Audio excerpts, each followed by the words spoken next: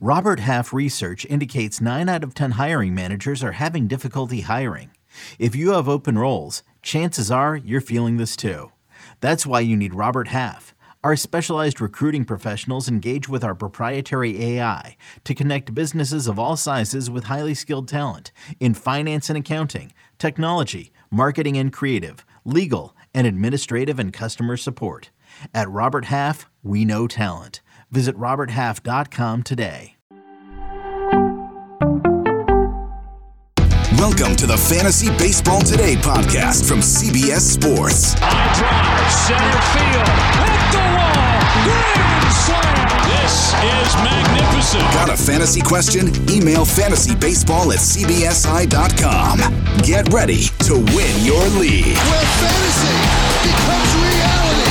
Now here's Frank, Scott, Chris, and Adam. All right, we've officially reached that point in the offseason. It's time to recap our first 2022 mock draft. This should be fun. Welcome into Fantasy Baseball Today on Tuesday, November 16th. Frank Stanfield joined by Scott White. And Scott, does this mean that we're doing a mock draft every week until the season starts? Because I feel like that's what we did last year.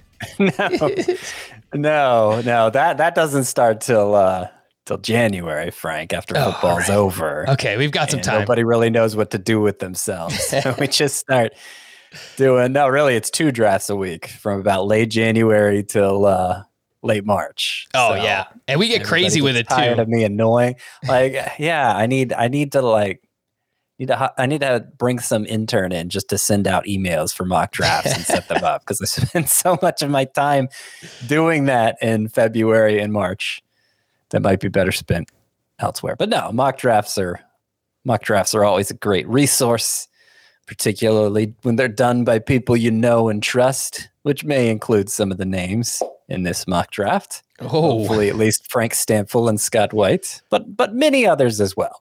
Oh, I was going to say, I'm definitely not one of the people you trust on that list, but no, it's fine. It's also especially fun when we're doing it with the 2021 rankings still in the CBS draft room. So obviously, like, things haven't updated yet on the site. It's going to take some time, but it definitely makes for drafting for next season very, very tough. So unless you've already put together rankings. Yeah, like, I crushed these early mock drafts, Frank. Oh, well, we're going to find out a little bit later on. We're obviously going to break it down in depth in just a bit, but did you have a major takeaway, Scott? Maybe a theme that you noticed in this first mock draft? Major takeaway, we've been talking about it a lot throughout the offseason, just particularly in a roto draft, a 5x5 draft like we did here. Less emphasis on starting pitching than last year, closer to the traditional emphasis in starting pitching.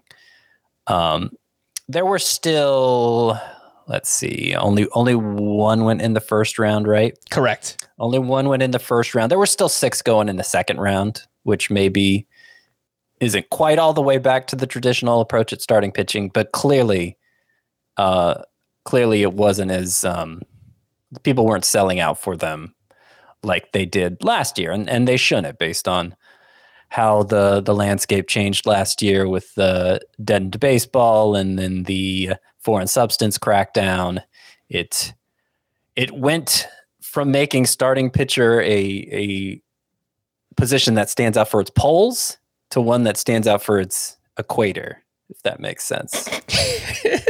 Scott, you're talking to the wrong guy, man. I don't know anything about pop culture, movies that were made before the 90s, geography. That's not a reference to either.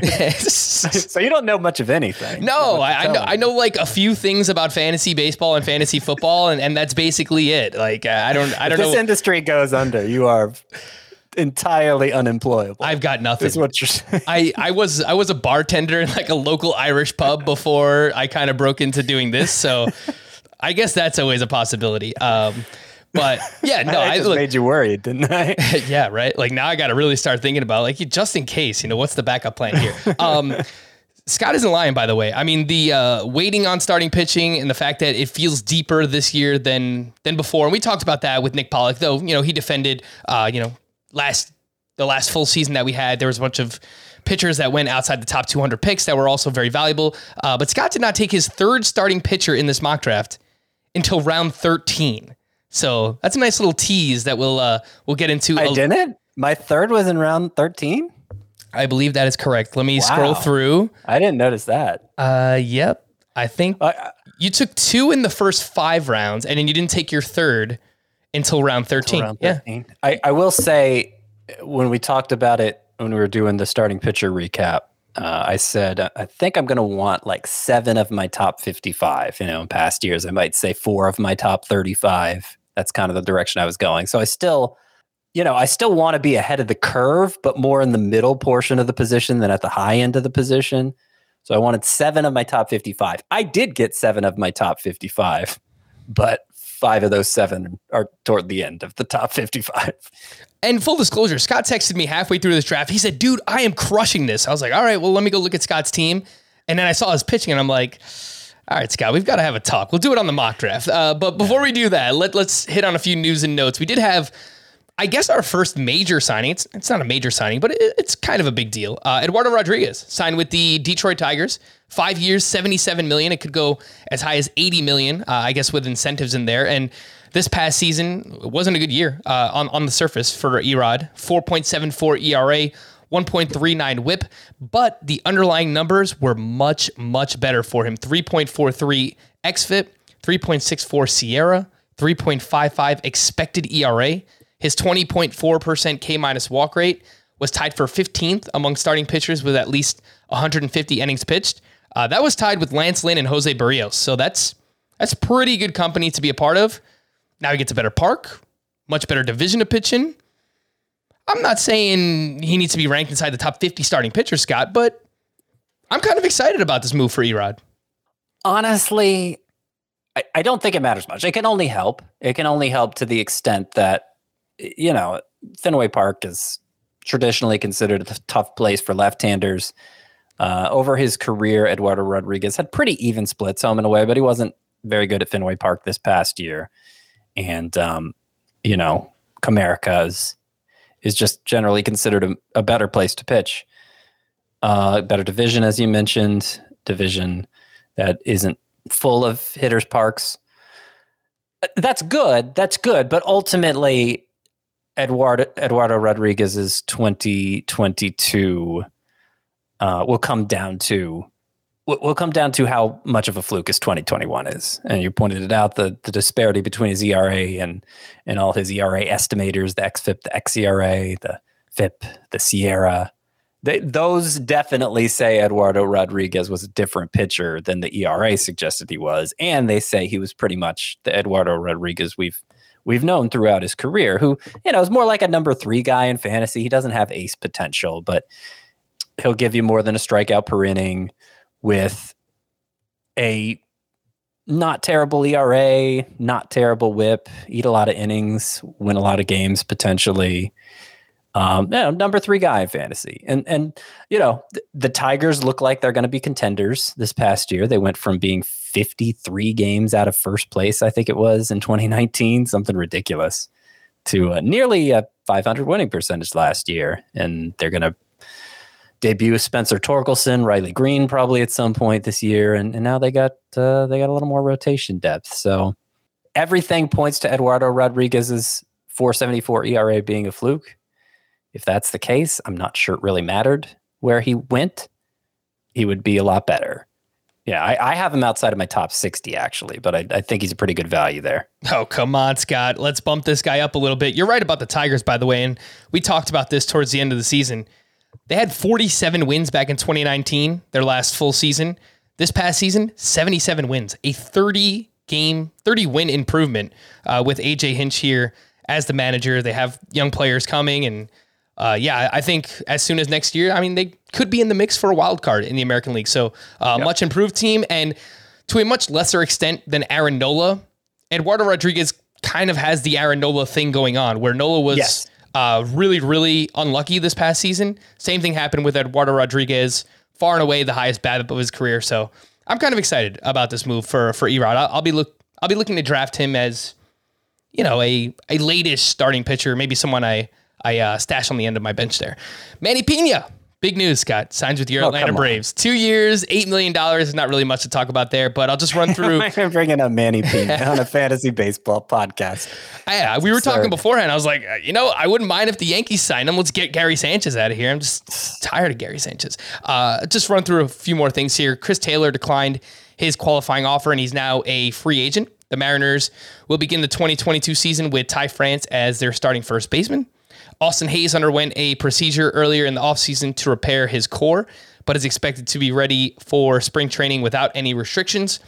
We did have the Rookies of the Year announced. So in the National League, we had Jonathan India. He won the award. And in the American League, Randy Arozarena. So shout out to those guys. Congratulations to them. I think this could matter, Scott. The Diamondbacks hired Brent Strom as their pitching coach, and previously with the Houston Astros, did great work. I don't know if it was all on him, but it seemed like whoever came to the Houston Astros from a previous organization usually got turned around pretty well. I mean, Garrett Cole, Charlie Morton come to mind. Justin Verlander basically revitalized his career. So the Diamondbacks need all the help they could get. Is this something that will matter to you at all? Probably not, because it's hard to tell. Other than Zach Allen, obviously, maybe he can help get him back on track. Madison Bumgarner, I'm less confident in that. Was it so much Brent Strom himself responsible for those turnarounds, or was it really the organizational machine, and he was just a conduit in that machine? I kind of feel like that's more likely, which isn't to say Brent Strom isn't a noteworthy pitching coach.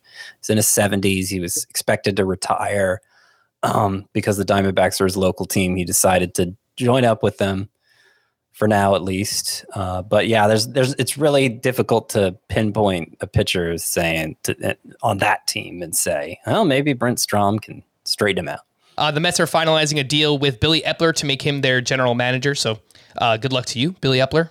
Yikes. Arizona Fall Stars game.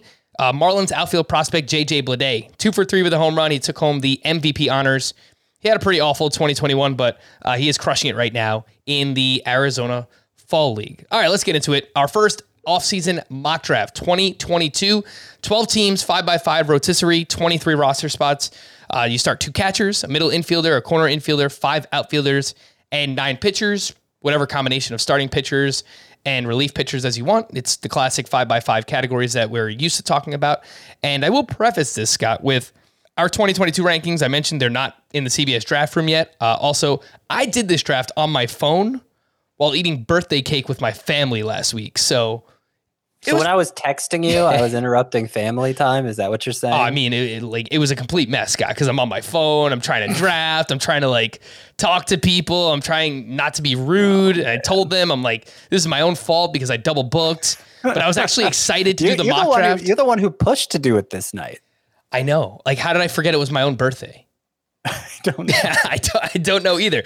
So yeah, basically, I don't like my team very much, but we'll talk about it. The people who participated in this draft, the first overall pick, our buddy Chris Clegg from Fantrax, who we had on recently, then Mike Gianella, Jake Wiener, RJ White, our boss, Raymond Atherton, Chris Mitchell, Tim McLeod. I had the 8th overall pick, Jesse Roche from Baseball Prospectus. He was 9th overall. Scott, you had the 10th pick.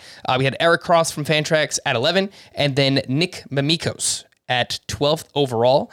And I'm going to do something fun here. If you're watching on YouTube, I'm going to pull up the draft board so you can watch along here, youtube.com/fantasybaseball today. Please subscribe if you haven't before. I'll also throw the draft results in the podcast description for those that are listening. If you want to follow along and pull up the draft results on your phone or however you're listening, computer, whatever it might be, I think that'll be fun. So you can follow along here. So let's just start with the first 6 picks or so. We'll go 6 picks at a time usually and talk it out. But the first half of the first round's got Trey Turner, number 1. Then we had Juan Soto, Fernando Tatis, Vladimir Guerrero, Shohei Ohtani, and Mike Trout. And I really don't have an issue with anything here. I mean, Mike Trout's probably the only pick I wouldn't have made, and I've talked about that before. I think in 5x5 roto, lack of steals, he's probably more of a late first round pick, maybe early second round pick, but this all seems pretty standard so far. Well, I guess. I mean, it is appearing to be the case that the consensus number 1 overall pick, at least in roto leagues, is Trey Turner. This is disappointing to me because I don't think Trey Turner is worthy of the number 1 overall pick. I understand why it's happening. A lot of transcendent type talents like Fernando Tatis, of course, or a Ronald Acuna, even like a Jacob deGrom, who could potentially be considered number one overall, if not for the fact that they have major injury concerns heading into the new year. Now, personally, I think Fernando Tatis is kind of overblown. He was dealing with it all of this past season and was still amazing. The shoulder, I suspect an offseason of rest and rehabilitation can only improve the situation. Maybe that's looking at it with rose-colored glasses, but I think it seems, to me it seems practical. If Trey Turner is going to be the consensus number one overall pick, like this is not the year to have the number one overall pick, I would say, because I don't really think he stands out from 6 others who could potentially go in that spot. I would just take Tatis myself if I had the first overall pick. But if you're thinking in terms of like Kentucky Derby style draft order where everybody picks where they pick, I don't know that number one is a spot that should be a high priority when you're determining when you're selecting your draft spot. I agree with that wholeheartedly too. KDS, by the way, Kentucky Derby style. It's something used often on the NFBC. I think a few other places use it as well. But yeah, it's where you could basically choose the order of the draft picks that you want. So you rearrange all the numbers, whatever it might be. But I agree with you, Scott. I think, so we'll keep moving on here. Number 7 was Bo Bichette. Number 8, Jose Ramirez fell to me, who I think that there's a very clear top 7 picks in 5x5 Roto this year, Scott, unless something changes. But you basically take Mike Trout out and you have that group of Turner, Soto, Tatis, Vlad, Ohtani, Bo Bichette, Jose Ramirez. Totally fine with any of them. Like if you told me you wanted to take Jose Ramirez first overall, I don't think it's completely crazy. I'd still prefer Trey Turner or Fernando Tatis, but I think that top 7 is very clear in whatever order you like them. So yeah, if you just want to take the last of that group, if you want to take the 6th or 7th pick and get a Bo Bichette or Jose Ramirez, I have no problem. I think it's a very clear top 7 group. I mostly agree with you, but I would make one swap in that top 7. I would have Bryce Harper in and Bo Bichette out. I actually have Bo Bichette 9th. I have Mike Trout 8th. So, I would put Bichette behind Trout as happened in this draft, but I would also have Harper in there instead. I will point out to you, by the way, Scott, we do have some NFBC ADP that's rolling in. There's some drafts that are already being conducted. There's 5 drafts that have already taken place. And 5? Fernando Tatis has been the number 1 pick in all of them. So that is NFBC where you're encouraged to take bigger swings. Sure. Because you have to beat thousands of other teams as opposed to just 11. Yeah. So worth pointing out, but yeah, that's I like to see that. All right. So after I took Jose Ramirez 8th overall, then we saw Ronald Acuna, and I mentioned there's 5 drafts that have already taken place, and his range is between 4 and 19. So no consensus here. I think it's going to be all over the place, and it's going to change based on the news that we get in the offseason. And obviously, there's a lot of time for things to change. So once we get more news, I did move him down. In case you guys didn't catch this podcast, I think the one Chris Clegg was on.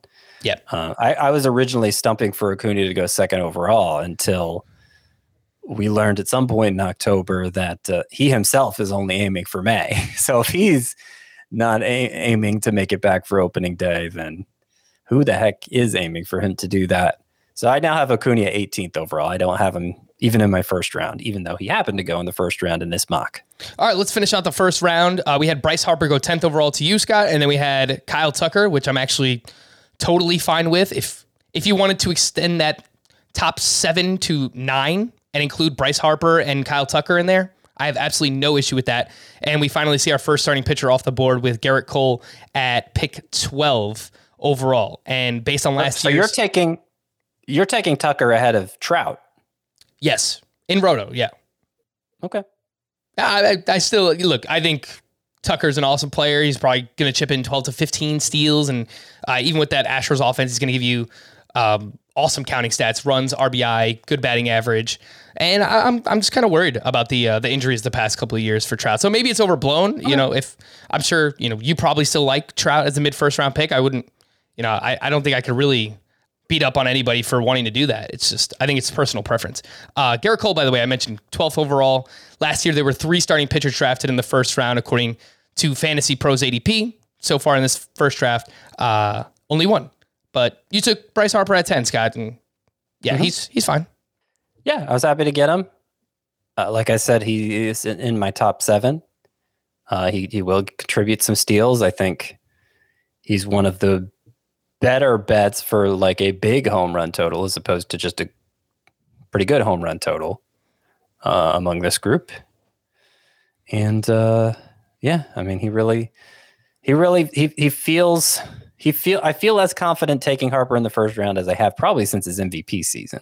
The second round, Freddie Freeman goes 13th overall. Then we see Corbin Burns, our SP2 overall here drafted. And then 15th overall, Scott, you take Mookie Betts. You start your draft with Harper and Betts. I think that's great. You get 2 outfielders out of the way, and both are going to contribute some level of power and speed. They're not going to hurt your batting average. So I think it's a great start. I mean, I don't even recognize what I'm doing here because not only have I not taken a starting pitcher yet, but I've taken 2 outfielders to begin my draft. I feel like typically I'm the guy defending why I don't have any outfielders yet in round 9, It's crazy. Yeah, definitely a change of pace than where we were at last year, for sure. Jacob deGrom goes 16th overall. He was the 3rd starting pitcher drafted off the board, and he went to Jesse Roche, who took both Jacob deGrom and Ronald Acuna, so spicy, living on the edge, Jesse. I was about to say I like it, but it's pretty risky. It's pretty scary. So I mean, if we still had hope of Acuna being back for opening day, I think I could get behind it. As I mean, potentially he got the best hitter and best pitcher in fantasy with his first 2 picks. But we know Acuna is not going to be the best hitter in fantasy because he's going to miss at least a month of the season. At least, that's the way it appears right now. I took Luis Robert 17th overall, and I started my draft with Jose Ramirez and Luis Robert, and I took him over Rafael Devers, Ozzie Albies, and a bunch of other starting pitchers, Max Scherzer, Walker Buehler, Brandon Woodruff, Zach Wheeler. What do you think, Scott? Is this too early for Luis Robert? I have him going a little later in round 2, but no, I don't think it's too early. I think it's perfectly defensible. If you take his stats at face value, okay, don't take his stats at face value because the batting average was, 350? But you give him just a, 290 to 300 batting average and take everything else at face value, then I think, I don't think he's a reach at this point. It's just basing a lot on a fairly small sample from an inexperienced player who saw a big drop in strikeout rate. Can he sustain that and keep the gains? I hope so, but you're more committed to him doing that by taking him early in round 2 as opposed to late in round 2. After Luis Robert, we see Rafael Devers go, Ozzie Albies, and then we get this run of starting pitchers: Max Scherzer, Walker Buehler, Yordan Alvarez is mixed in there, and then Brandon Woodruff and Zach Wheeler. So 4 of the last 5 picks of round 2, starting pitchers. And yeah, I think once you get up to that Luis Robert level, I think I wouldn't mind all those pitchers going in the mid to late second round. I think it's a perfectly fine place for all of them to go. Was there anything there that stood out to you, Scott? I feel like it makes sense for all those pitchers to go in that range. I agree. In fact, the first 2 rounds are comprised of the players I expect to go in the first 2 rounds. I think the only exception is Ozzie Albies went in round 2 instead of Shane Bieber. I would take Bieber in round 2 and bump Ozzie Albies to round 3, and Albies went in the middle of round 2. So I guess that's the one exception to the first 24 players taken in this mock versus the first 24 I would take. Obviously, the order of the names is different, but just in terms of who the players are, pretty much on point. All right, let's move on to the third round. We see Manny Machado and Starling Marte start off this round. So that means Chris Clegg started his team, Trey Turner, Zach Wheeler, Manny Machado, which I like that quite a bit. You knock out third base too. You don't have to worry about that position because it's, one of the most scarce this season. And then I believe it was Mike Gianella who had the second overall pick. Yeah. So Mike Gianella starts his team with Juan Soto, Brandon Woodruff, Starling Marte, and I kind of like it. I mean, I think if you are in that back end of round 2, or you have an early first round pick, if you could start with 2 hitters and 1 pitcher, just get that anchor to your staff, and then maybe you load up in the middle rounds. I like this start quite a bit, Scott. I feel like the early third round hitters are really, really good, specifically in 5x5 roto. Do you agree? I think it's fine. If Juan Soto continues down his power trend that he's shown so far, like he's among the first rounders, doesn't quite measure up in the home run category to this point, which isn't to say he's not a power hitter. You just got big home run hitters going in the first round by and large, and he's not quite one of them. So if he doesn't improve in that regard, and then you invest your 3rd pick in Starling Marte, who's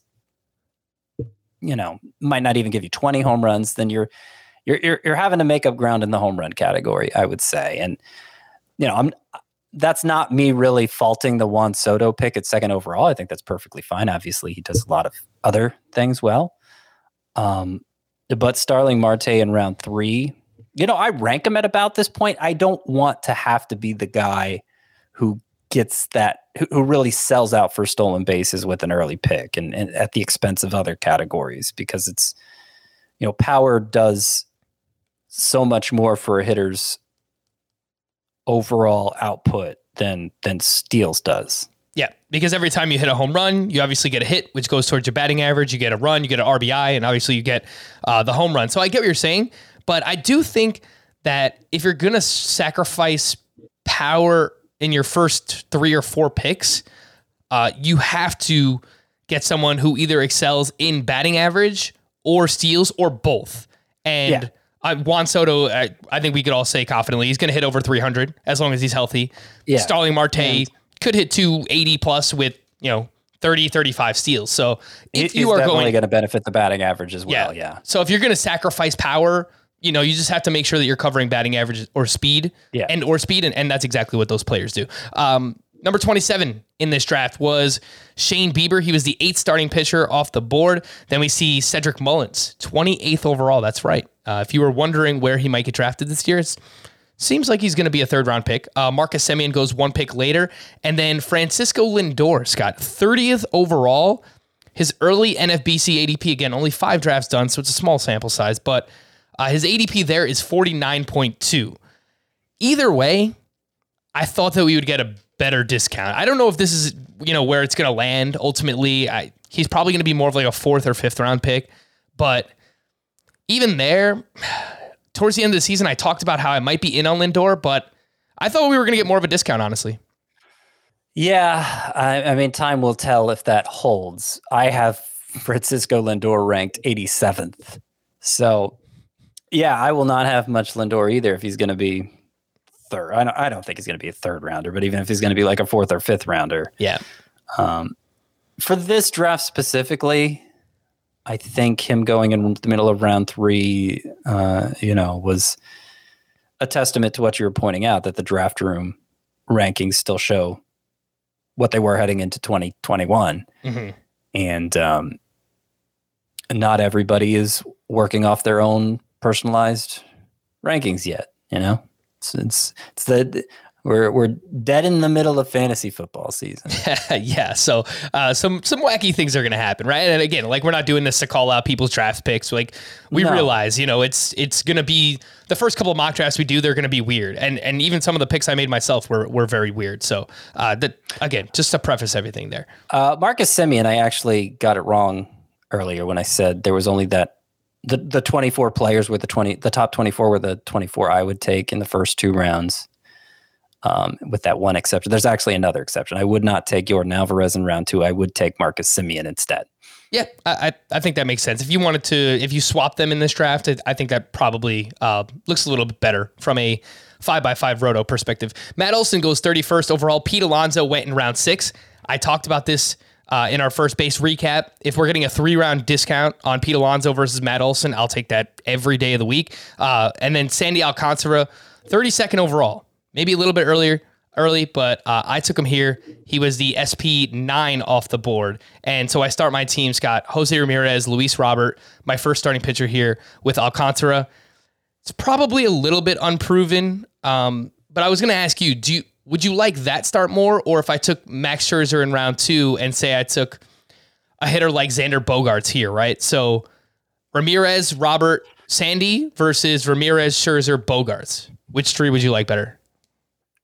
I don't have a strong preference.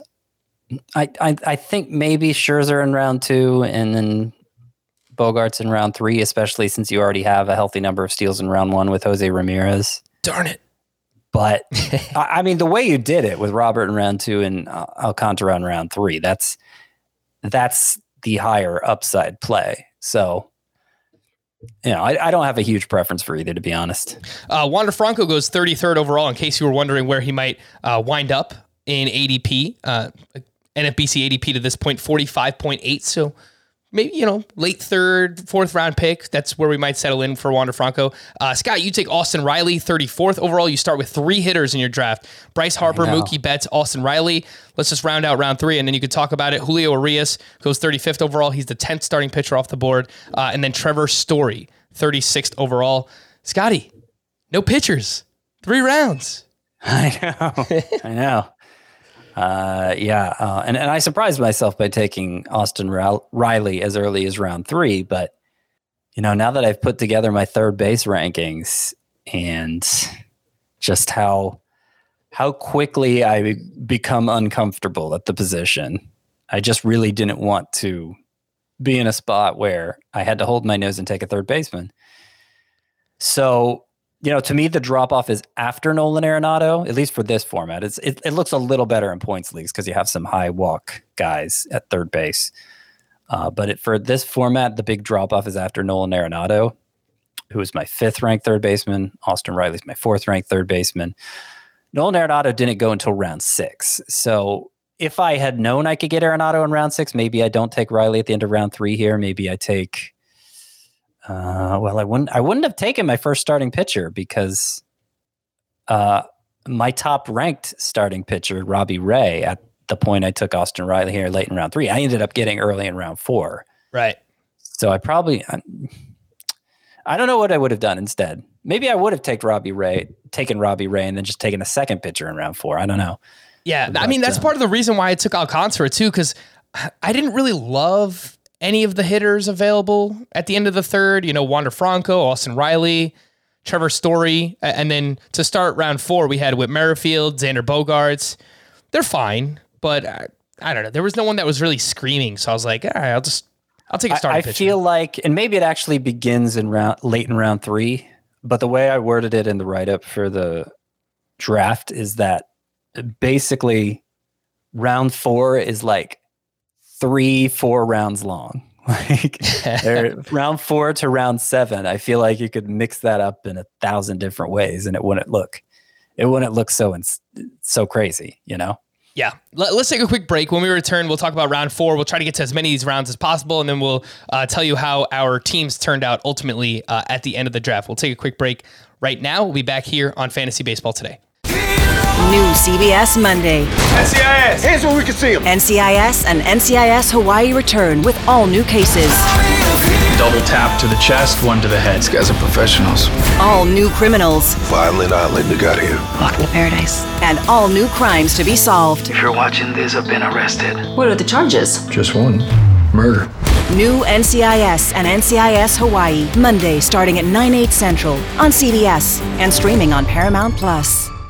It's the NFL offseason, but on Pick 6, part of the CBS Sports Podcast Network, the football season never stops. Host Will Brinson, John Breach, and Tyler Sullivan are joined by analysts like Brady Quinn, Lesia Duzable, Katie Mox, and RJ White to keep you in the loop on everything happening around the league. Whether it's free agents signing with new teams, the all-important NFL draft, or schedule release day, Pick 6 has you covered. As the face of the league changes with every team move and player pickup this spring, Pick 6 is a must listen. Download and follow on Apple Podcasts, Spotify, the Odyssey app, and anywhere podcasts are found.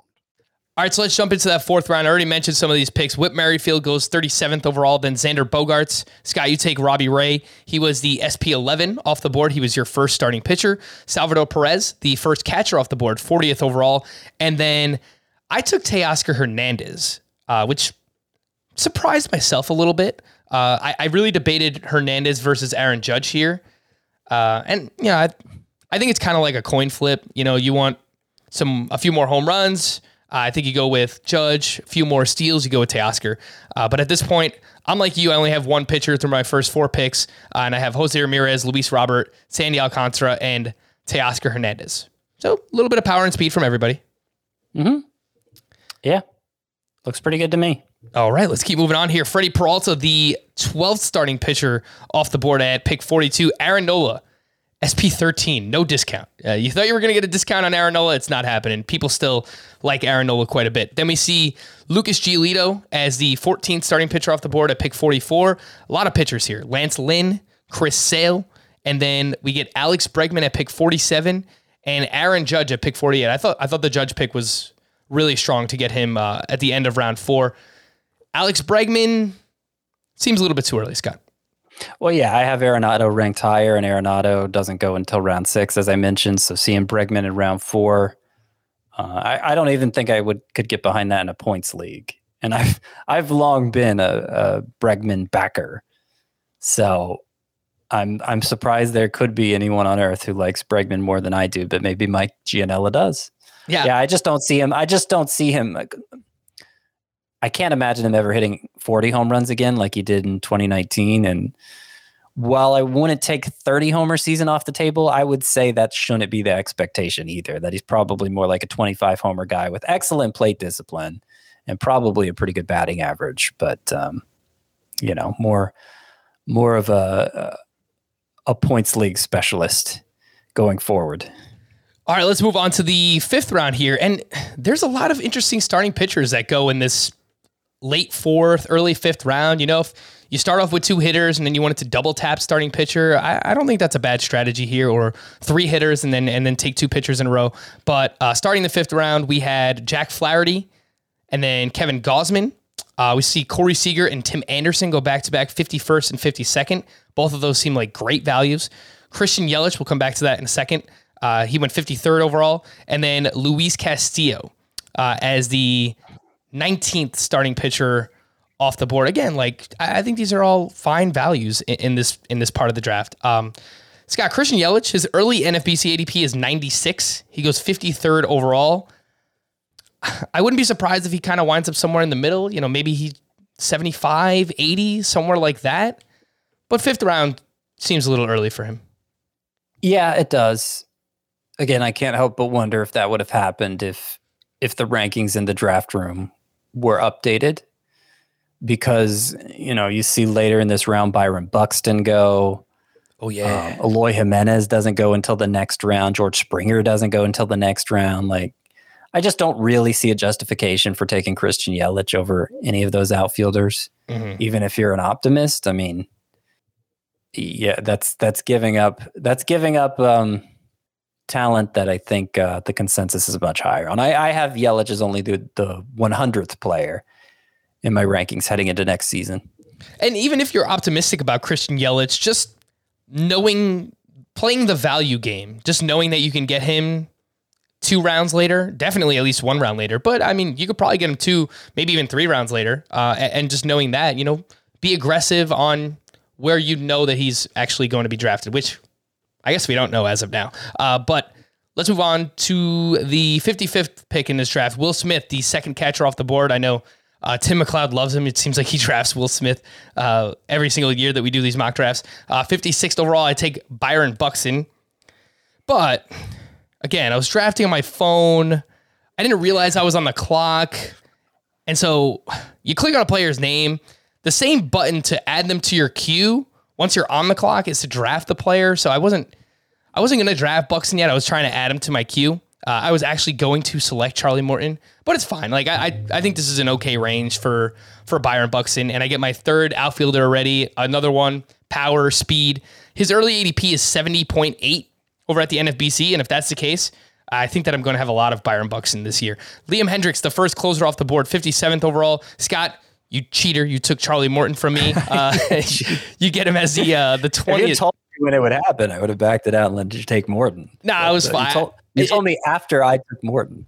It took me a couple of seconds to realize what happened, and then a couple of picks already happened. So I was like, all right, whatever, it's fine. I was sweating that pick too because Morton, I only had Robbie Ray at this point, and Robbie Ray isn't the most confident, not somebody you can pick with a ton of confidence anyway, right? Just given his history. Mm-hmm. I think it was fine where I took him, but that's kind of a shaky number one, obviously. I feel like Charlie Morton was the last pitcher of his tier, the last pitcher who I felt at least pretty confident could deliver true ace numbers.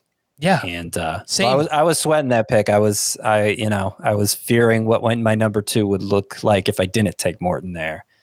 It sounds like you were thinking the same thing. Yeah, basically. So through 5 rounds, you have Bryce Harper, you have Mookie Betts, Austin Riley, Robbie Ray, Charlie Morton, which looks pretty good to me. What happened if I did take Charlie Morton, Scott? Who would you have taken? This was a few days ago, so let me try and put myself back in that mindset. I don't think I would have taken a pitcher. I think I would have taken George Springer. Okay. Or wait, no, I probably would have taken who I took with my next pick because I opted for Jose Altuve early in round 6 over George Springer. So I probably would have taken Altuve earlier. Yep, that makes sense. Maybe taking Altuve at the end of round 5 and then Springer at the beginning of round 6. Ooh, I would have really liked to see what your pitching turned out to be if you actually did that. Josh Hader, by the way, goes 59th overall. He was the second closer off the board, which makes sense. And then Randy Arozarena to round out the 5th round, which seems very fair in Roto, a 2020 candidate again here in 2022. Let's move on to the 6th round of the draft and roll along here for those watching us on YouTube. And starting this round, we had Max Fried. He was the SP21 off the board. Eloy Jimenez, I thought that was really good value. Scott, you take Jose Altuve, 63rd overall. So you have 4 hitters and 2 starting pitchers with your first 6 picks. Pete Alonso, 64th overall. I absolutely love this pick. And then I did the same thing in round 6. I made the same mistake. I tried to add Ketel Marte to my queue, and I wasn't paying attention. But I actually don't mind this pick. Second base, outfield eligibility, provide some batting average. But yeah, I took Ketel Marte. So through 6 picks, I have 1 starting pitcher, just Sandy Alcantara, which is probably not enough. I don't know that I would recommend doing that. And then Jose Abreu goes 66th overall. What do you think, Scott? Ketel Marte, does this range make sense? 2 picks after Jose Altuve?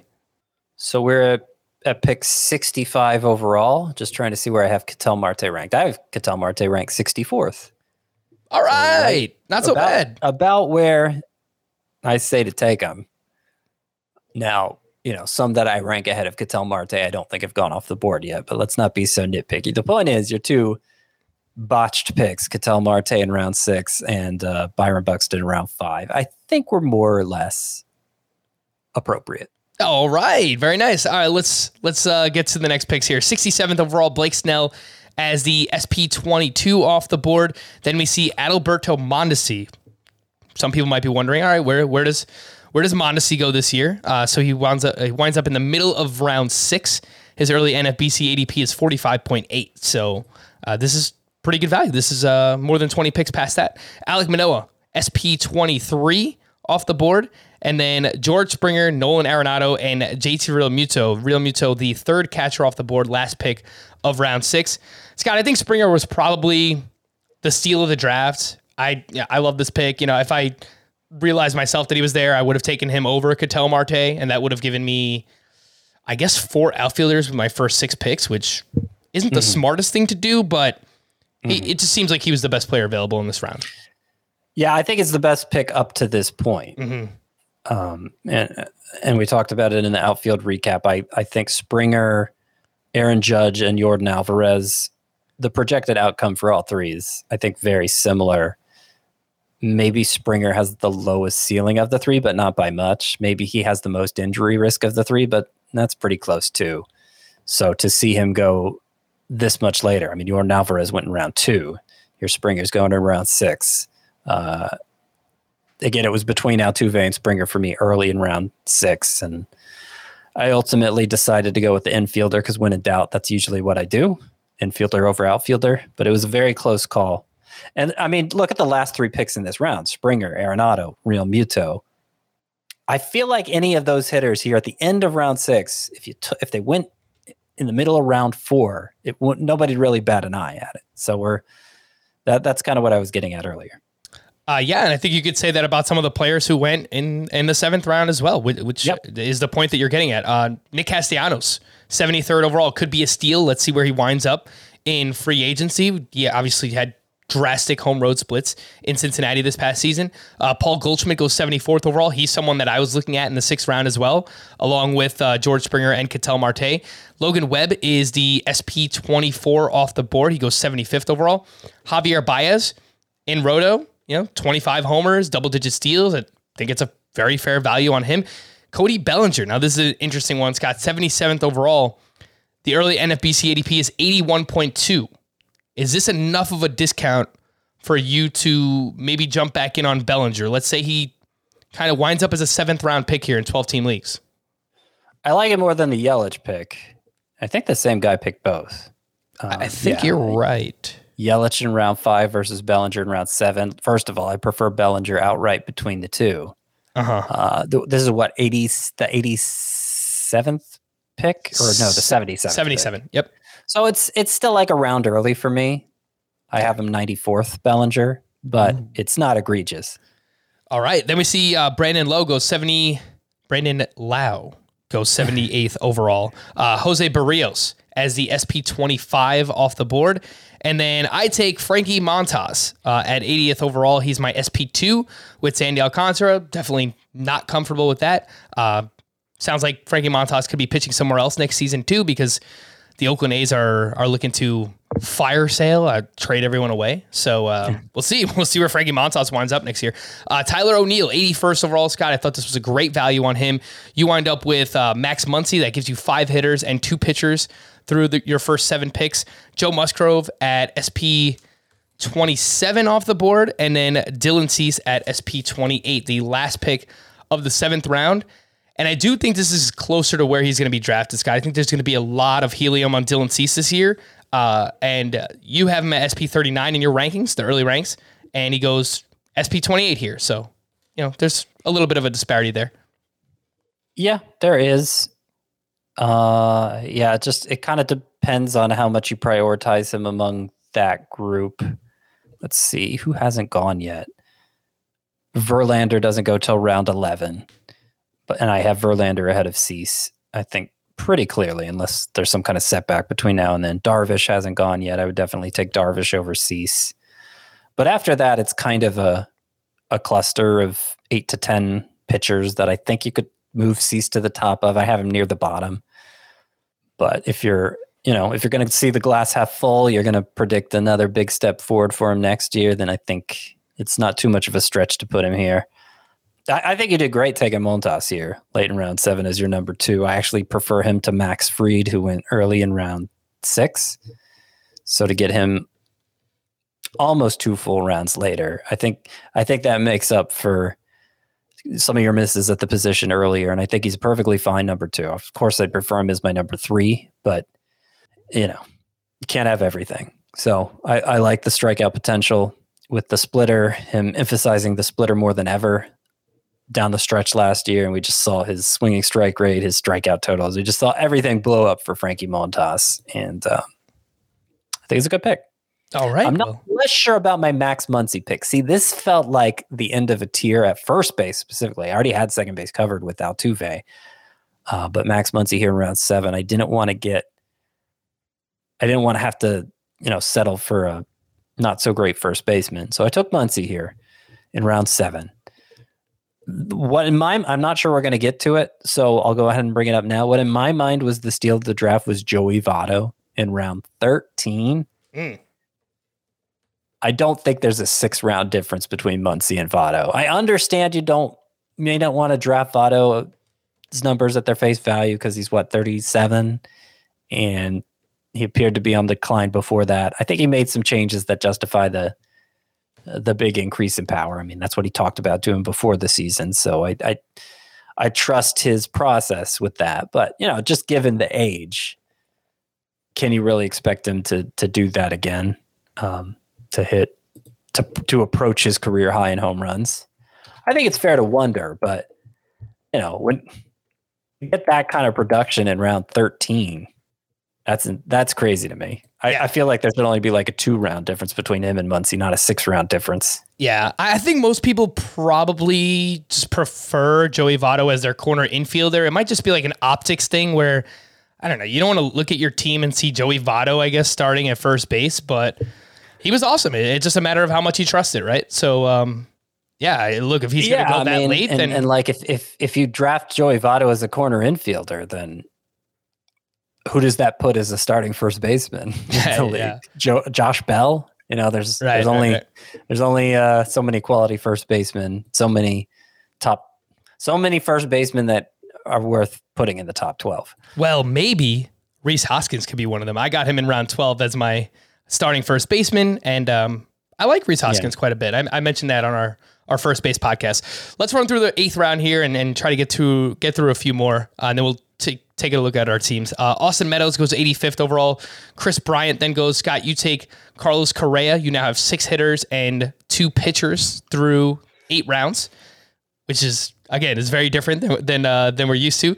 Carlos Rodon, SP29, goes 88th overall. I take you Darvish.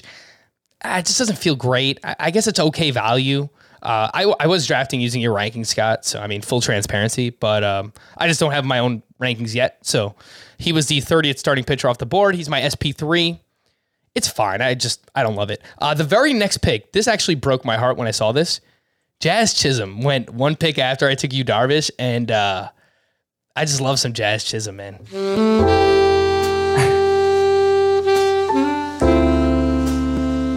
Especially in Roto, 5x5, you don't have to worry about strikeouts, although strikeouts weren't really that bad this past year. I just love the power speed combination for him. And the rest of the 8th round, we saw Trent Grisham go, then Anthony Rendon, JD Martinez, Trevor Rogers, Jesse Winker, and Pablo Lopez. Any picks that stand out to you in this round, Scott? What do you think about Jazz Chisholm? Is this a fair range to get him in Roto, the 8th round?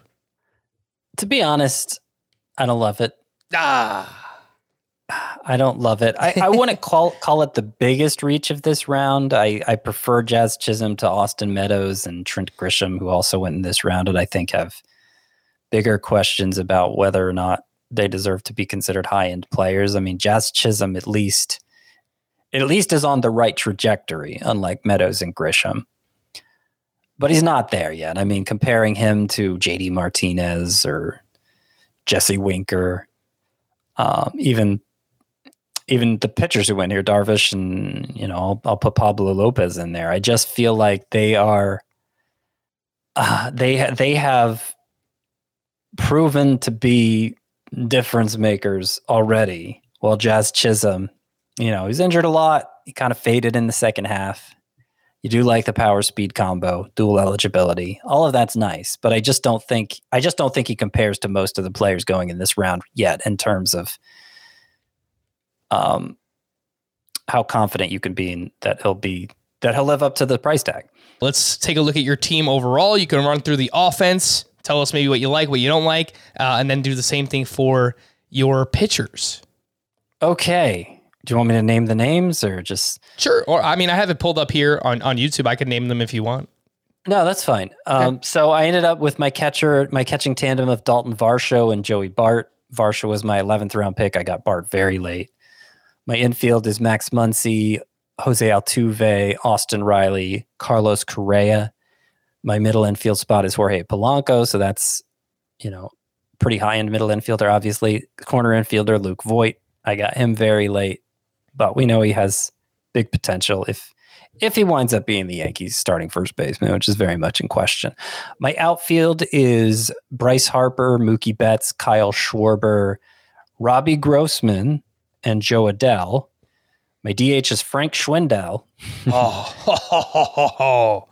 If it wasn't, we kind of think he dropped too far, right? Where did he end up going? Schwindel went in round 20. Oh, that's amazing. I love it. Yeah, if he wasn't available there, I would have taken Yuli Gurriel. Gurriel, I think, was the best player who wasn't drafted in the 23 rounds. Won a batting title, obviously a deep lineup. Yeah. But not a ton of power for his position, so you kind of understand that. All right, the pitching staff. This is what everybody wants to hear about. Robbie Ray, Charlie Morton. Those were the early picks. My third pitcher taken in round 13 was Ranger Suarez. And then Adam Wainwright is my number 4. Zach Greinke 5, Aaron Savale 6, Patrick Sandoval 7. And then I also happened to take Mike Soroka late. My only closer is Emmanuel Clase, who I took in round 12. I actually like him more than Raisel Iglesias. I actually have him ranked ahead of Iglesias, but it's okay to end up with a lot of Clase if that's the case. If that's the case, right? No. It's okay. It's okay to be wrong, Scott. I mean, Raisel Iglesias is awesome. Yeah. Yeah. So I mean, look, I need Robbie Ray and Charlie Morton to come through, right? There's a lot of risk in my next 5 pitchers: Ranger Suarez, Adam Wainwright, Zach Greinke, Aaron Savale, and Patrick Sandoval. A lot of risk, a lot of upside. And that's kind of why I want to go heavy on that middle tier at pitcher, and just hope that 2 or 3 of the 5 work out. I don't even need a 50% success rate. If 2 work out and my 2 early guys work out, I got a really solid 4 starting pitchers there that I think could take me far. And if more happen to work out, great. Hopefully I have a surplus. I would like a better number 3 than I ended up with. I would have loved to take Verlander, where you took him, Frank, in round 9, right? Yep. As my number 3. But I feel pretty good about how this turned out. All right. Yeah. I mean, that's exactly what I was going to say about this pitching staff is I think if you had just a little bit better SP3 and 4, and then you kind of took some shots with these guys later on, like to get Savale in the 17th round, I actually think that's a really good value. Patrick Sandoval, we saw a pretty good amount of upside this past season. Is that something he can carry over returning from injury in 2022? And it remains a question mark, but that's why you get him as late as you do. So I like some of those guys that you got later on. I think you got to get a better, at least SP3, maybe SP4 as well. Ranger Suarez, you probably want as like your SP5 or later, in my opinion. Mm-hmm. But I love Ranger Suarez though. Oh yeah, I know you're all over Ranger Suarez. And look, if Adam Wainwright just keeps doing what he did in both 2021 and 2020, I'll point out. Yeah. I mean, he's a top 10 pitcher last year, regardless of format. And I don't rank him as that. I rank him as like 45 or whatever. But still, I think at the point I took him, that there's no risk at that point. I feel like I'm going to have a lot of Adam Wainwright just because nobody else wants Adam Wainwright, and that's going to make him a no risk sort of proposition. All right, I'll run you through my my crappy team here. My catcher tandem is Mitch Garver and Travis d'Arnaud. Yuck. Rhys Hoskins is my first baseman. I'm actually all right with that. Ketel Marte, Jose Ramirez, Bobby Witt is my starting shortstop, which we don't know if he's going to be on the opening day roster or not, but I got him in the 11th round, and so that would make him pick 128. His early NFBC ADP is 77.6. So that's very high.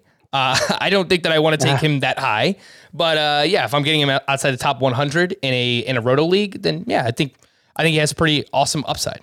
But between Verlander and Witt, I feel like you got the 2 players with the most potential to see their value skyrocket in spring training. Yeah. I think those are the 2. By the way, for what it's worth, Kelnick went in round 10. Sure. Witt in round 11. So at least in this draft, Kelnick went first. I had the Welsh like ringing in my head. Once I saw Kelnick go off the board, I'm like, all right, I'm taking Bobby Witt with my next pick. Brandon Crawford is my middle infielder. I don't really know what to expect from him, but I got him super late. Josh Donaldson's my corner infielder. Blah. Whatever. My outfielders are Luis Robert. I got Teoscar Hernandez. I got Byron Buxton. And then I got Eddie Rosario pretty late. I think I'm okay with him as like my 4th outfielder. If he can stay healthy this year. He's been awesome every other year that he's been healthy. I got Ramon Laureano as my 5th outfielder. He's going to miss the first 27 games because of a suspension next season. So keep that in mind. he was like the only name that I recognized later in the draft. So I took Ramon Laureano. I got Nelson Cruz as my utility bat, and I got him in like the 13th round. Yep. Nelson Cruz. Always there for you. Yeah. I do think after he was traded from the Twins to the Rays, he showed maybe some signs of decline. I mean, the production wasn't that good with the Rays. No, it wasn't. Underlying numbers were still pretty similar to what he did previously. I think he struck out more, but in terms of hitting the ball hard and everything, maybe the decline is overstated. But I am a little more leery of Nelson Cruz than I have been the past few years. I agree with all that. I think he was probably a 7th or 8th round pick last year. So you're getting a 5 or 6 round discount on him. Oh, definitely great where you took him. Yeah, definitely. he's turning 42 years old. Like anything can happen, but we have to see if he's even coming back to play baseball. We don't even know. The pitchers that I wind up with were Sandy Alcantara. I got Frankie Montas as my SP2. I got Yu Darvish. I got Justin Verlander, so that's my top 4. And then I get Logan Gilbert as my SP5 and Eduardo Rodriguez. He was one of my last picks as my SP6. And then I got Raisel Iglesias, Camilo Doval, and Dylan Floro as my relief pitchers.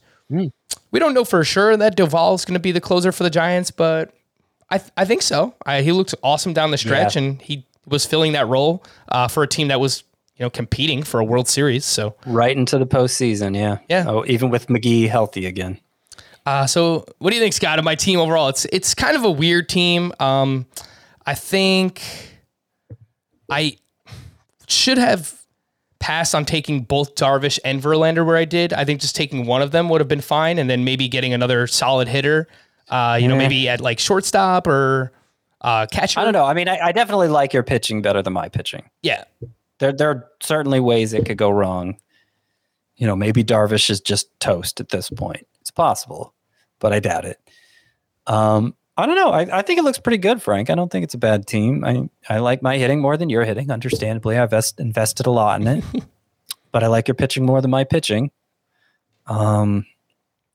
Maybe you're a little light on power, and that's what I don't want to be light on in my hitting core is power. I want to out homer everybody. That's my new goal with hitting in 5x5 leagues. I suppose it should have always been the goal, but I feel like this year taught me that you could never have too much power. All right, Slugger Scott going for the home runs here in 2022. We are going to wrap there. For Scott, I am Frank. Thank you all for listening and watching Fantasy Baseball today. We'll be back again on Thursday with Greg Jewett here to recap the relief pitcher position and take a look ahead to Scott's 2022 ranks. We'll do it here on Thursday. Bye-bye.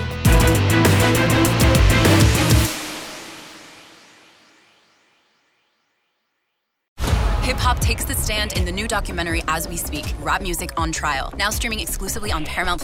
Rap lyrics are playing an increasingly prominent role in criminal cases. Every song, every lyric, every video that you've ever been involved with, they're going to use against you. Follow rap artist Kemba as he explores the weaponization of rap lyrics in the criminal justice system. This artistic expression is a confession. I'm ready. Roll the tape. Watch the eye-opening new documentary As We Speak, Rap Music on Trial, exclusively on Paramount+. Head to ParamountPlus.com to try it free. Terms apply.